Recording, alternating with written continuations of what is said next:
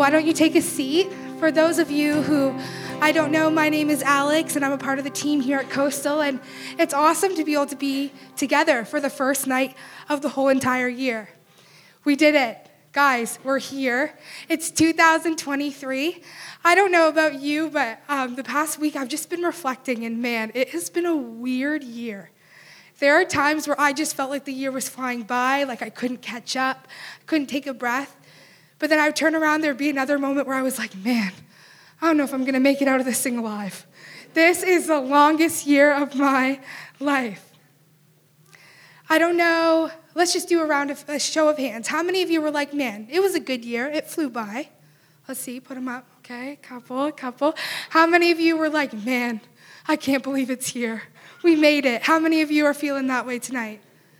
Okay, we got a little bit of a mix. Regardless of your sentiment towards 2022, we did it. We are here. You have arrived.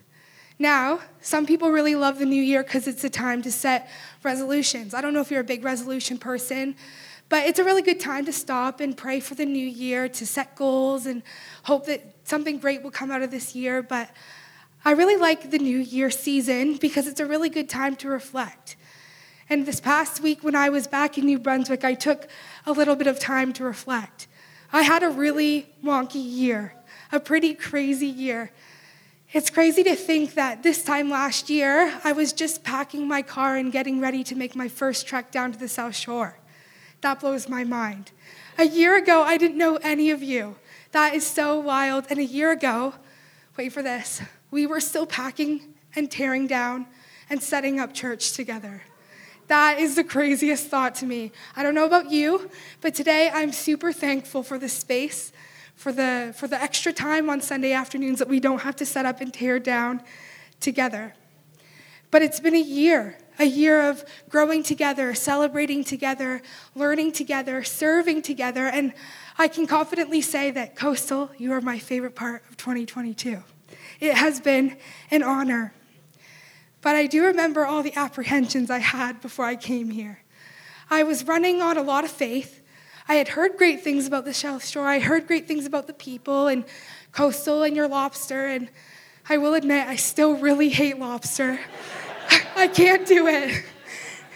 But despite the good things I heard, I was running on faith. I didn't really know what to expect. I talked to Jay a couple times, and that was it. It was just me, my car, the 5-hour drive, and a whole lot of faith. There was a lot of apprehensions. I remember thinking, in times of transition, it's really easy for insecurities to kind of find their way up to the surface. They kind of make themselves known again. And I remember asking myself questions like, what if I don't make friends? What if I can't keep up with the level of ministry that Coastal needs from me? What if, the worst of all, the family I'm living with thinks that I'm annoying? I don't know if they do, but you can pray that we're still together, so things must be going okay. But I had to trust that the Lord had something for me here. I think in seasons of transition, like a new year or starting a new job or moving, things come up to the surface, but I found myself taking this time to really go back to stories in the Bible that are comforting, stories that I enjoy, stories that are good reminders. And today we find ourselves in front of another transition. It's a new year, a new beginning, a new start. And maybe for you, 2022 was a great year, one that you wish that you could just rewind and start all over. For some of you, maybe 2022 was a year of complex emotions, maybe grief or discouragement, and I want you to know that that's okay. But today, I wanted to take you back to a story that I come to in moments of unknown. But I especially come back to this story in moments where I forget who I am. So today we're going to be camping out in the Old Testament. Woohoo, we love the Old Testament. We're going to be camping out in 2 Samuel chapter 9. But before we get there, I want to catch you up a little bit. There's a lot that's happened, and I don't want you to be confused. So we're actually going to start in 2 Samuel chapter 4. In 2 Samuel chapter 4, verse 4, we meet a little boy. His name is Mephibosheth. And he's the son of Jonathan and the grandson of the king at the time. His name was Saul. And Mephibosheth is kind of introduced to us in what I would call a side note. In my Bible, this verse is in parentheses. So it's just kind of thrown in there. And this is what it says. 2 Samuel chapter 4, verse 4. Jonathan, the son of Saul, had a young boy who was lame in both feet. He was 5 years old when the news of Saul and Jonathan's death had come from Jezreel. The nurse picked him up and fled, but as she hurried to leave, he fell and he became disabled. His name was Mephibosheth. So there's a lot happening already, and we're not even in the right chapter yet.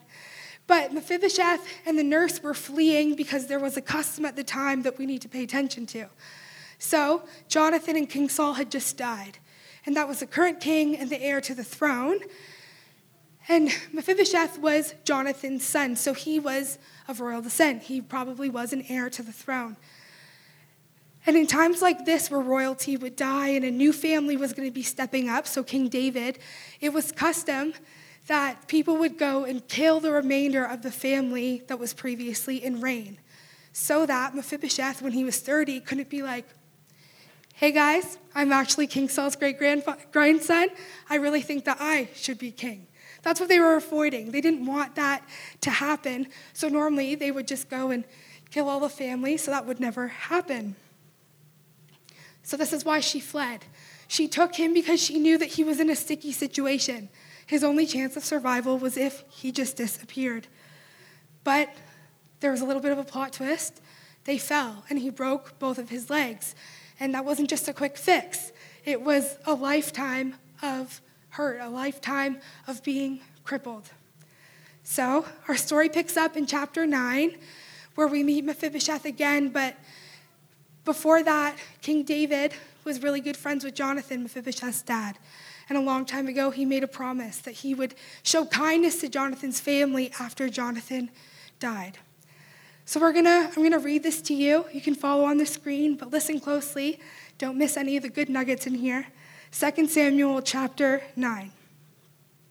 David asked, "Is there anyone left at the house of Saul to whom I can show kindness to for Jonathan's sake?" Now there was a servant of Saul's household named Ziba, and they summoned him to appear before David. The king said to him, "Are you Ziba?" "At your service," he replied.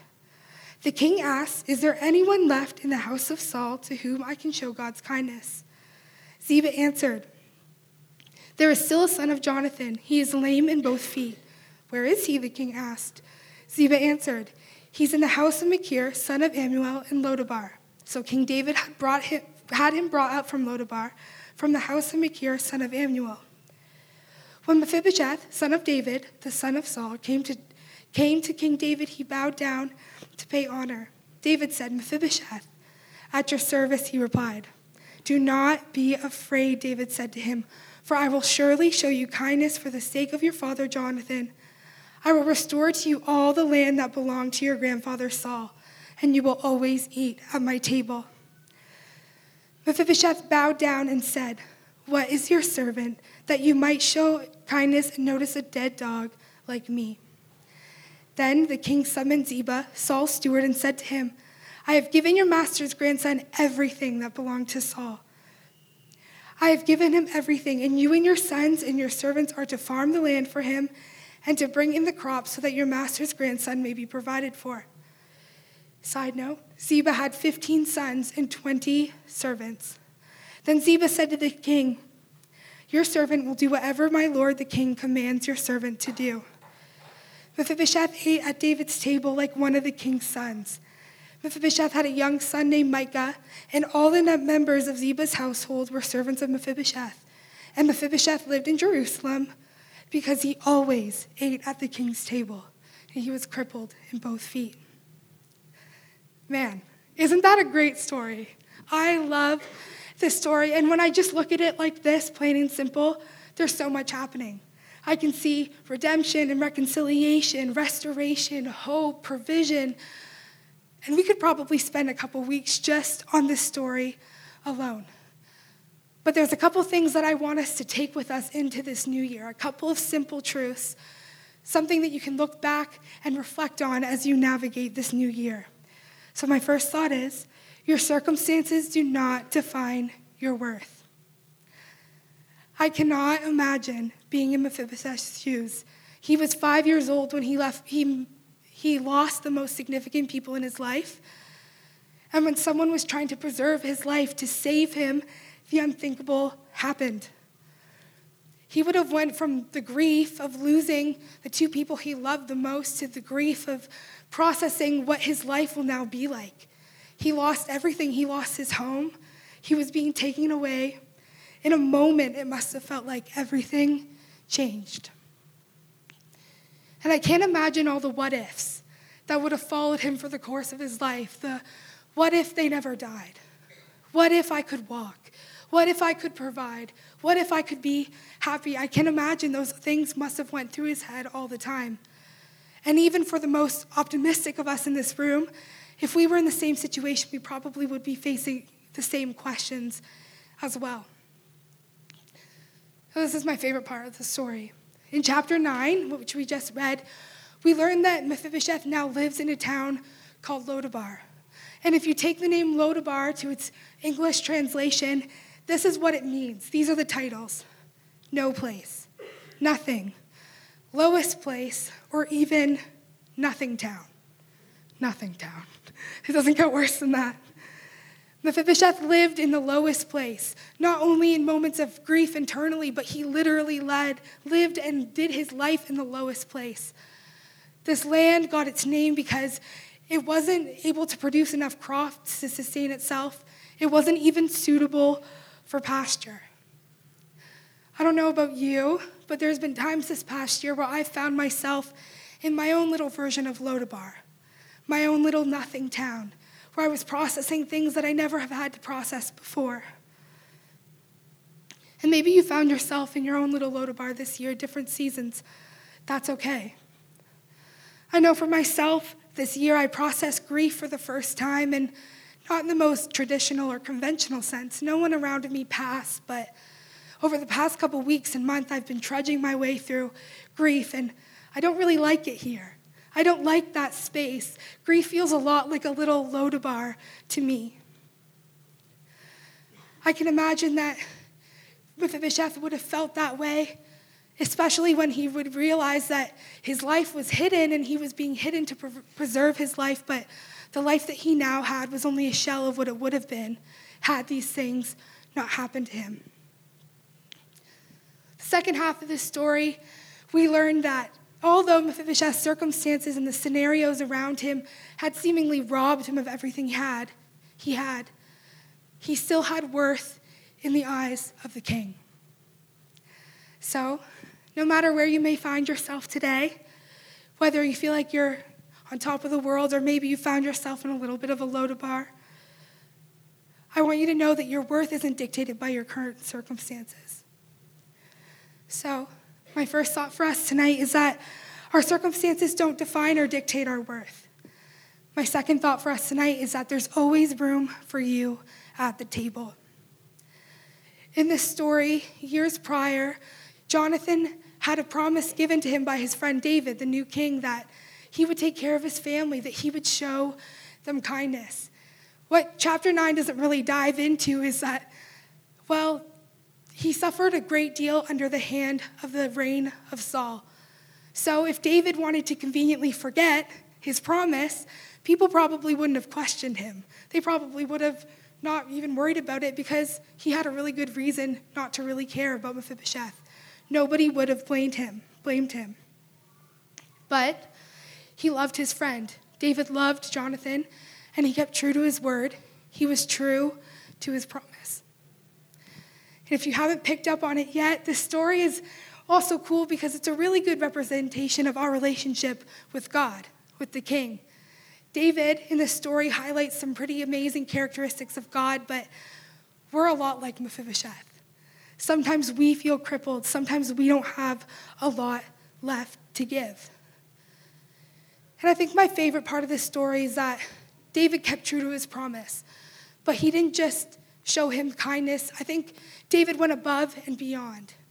Kindness would have looked a lot like, hey, you should come over for supper sometime.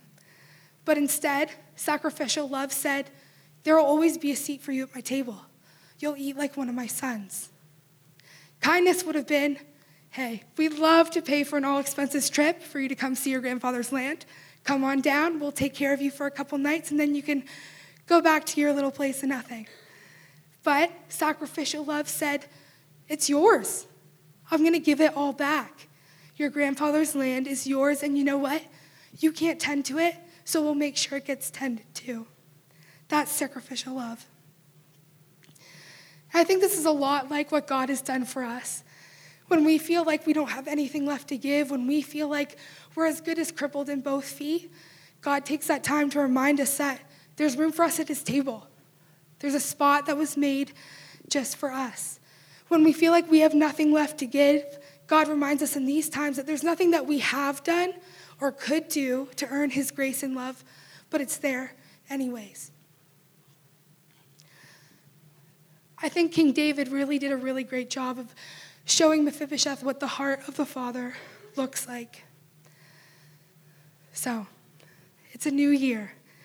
It's a fresh start, a new beginning for everyone, and I think that often it's tricky for us to navigate New Year's because it's hard to become the best version of ourselves when we don't really know who we are. I think it's harder for us to be the best version of ourselves when we don't comprehend whose we are, when we don't realize that we have a seat at the King's table. The truth is, we're all a little bit like Mephibosheth. Some of us feel crippled by circumstances or situations that we are facing or that we have faced this past year. And maybe like Mephibosheth and Lodavar, you might feel a little bit neglected or forgotten. But the truth is that there's room for you at the table. I'm going to say it over and over again because I want you to know that there's room for you at the King's table. And just like Mephibosheth, it's not just a spot to have a meal. There's a meal. There will always be a meal. But it's also a promise of provision and protection over your life. It's a reminder that you belong, that there's a spot for you. This week, a friend of mine reminded me of this parable that's found in the New Testament, and it's called the parable of the wedding feast. And this parable was used to explain to the Jews that it wasn't just them that were invited to the kingdom of God, but actually everybody was. And it was actually also reminding them that just because you're invited doesn't mean that you just get there. There's action that's required. Think about it. If you get an invitation to a text about a meal or a dinner or a party or an invitation for a wedding in the mail, you don't just show up the day of the meal magically and just sit at your spot. You have to actually plan. You have to set this time aside. You have to show up. You have to participate in the dinner to be there. I think that this is an important caveat to these truths that I want you to know tonight because there is a little bit of action that's required of us. We have to show up. We have to take a seat. We have to participate in relationship to really get the most out of the table, to get the most out of the kingdom of God. So, my prayer for you this year is that you would begin to fully understand the reality that you have a seat at the King's table. Not that you would just know it, but that you would actually walk in it, that you would live in it, that you would realize that there's a promise there for you. And on the days where you feel crippled, where you feel like you have nothing to offer, when you feel like you're lame in both feet, that you would be reminded that it's not about what you do, but about who you are. It's not about what you do, but it's about whose you are that gives you a spot at the King's table. So my question is, now we know that the table has space for us, that there's room for us at the King's table. But will you sit down? Will you sit at your spot at the table? Why don't you stand? We're going to worship together, but let's pray.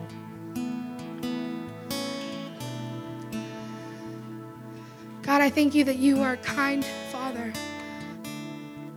God, that you've made room for us.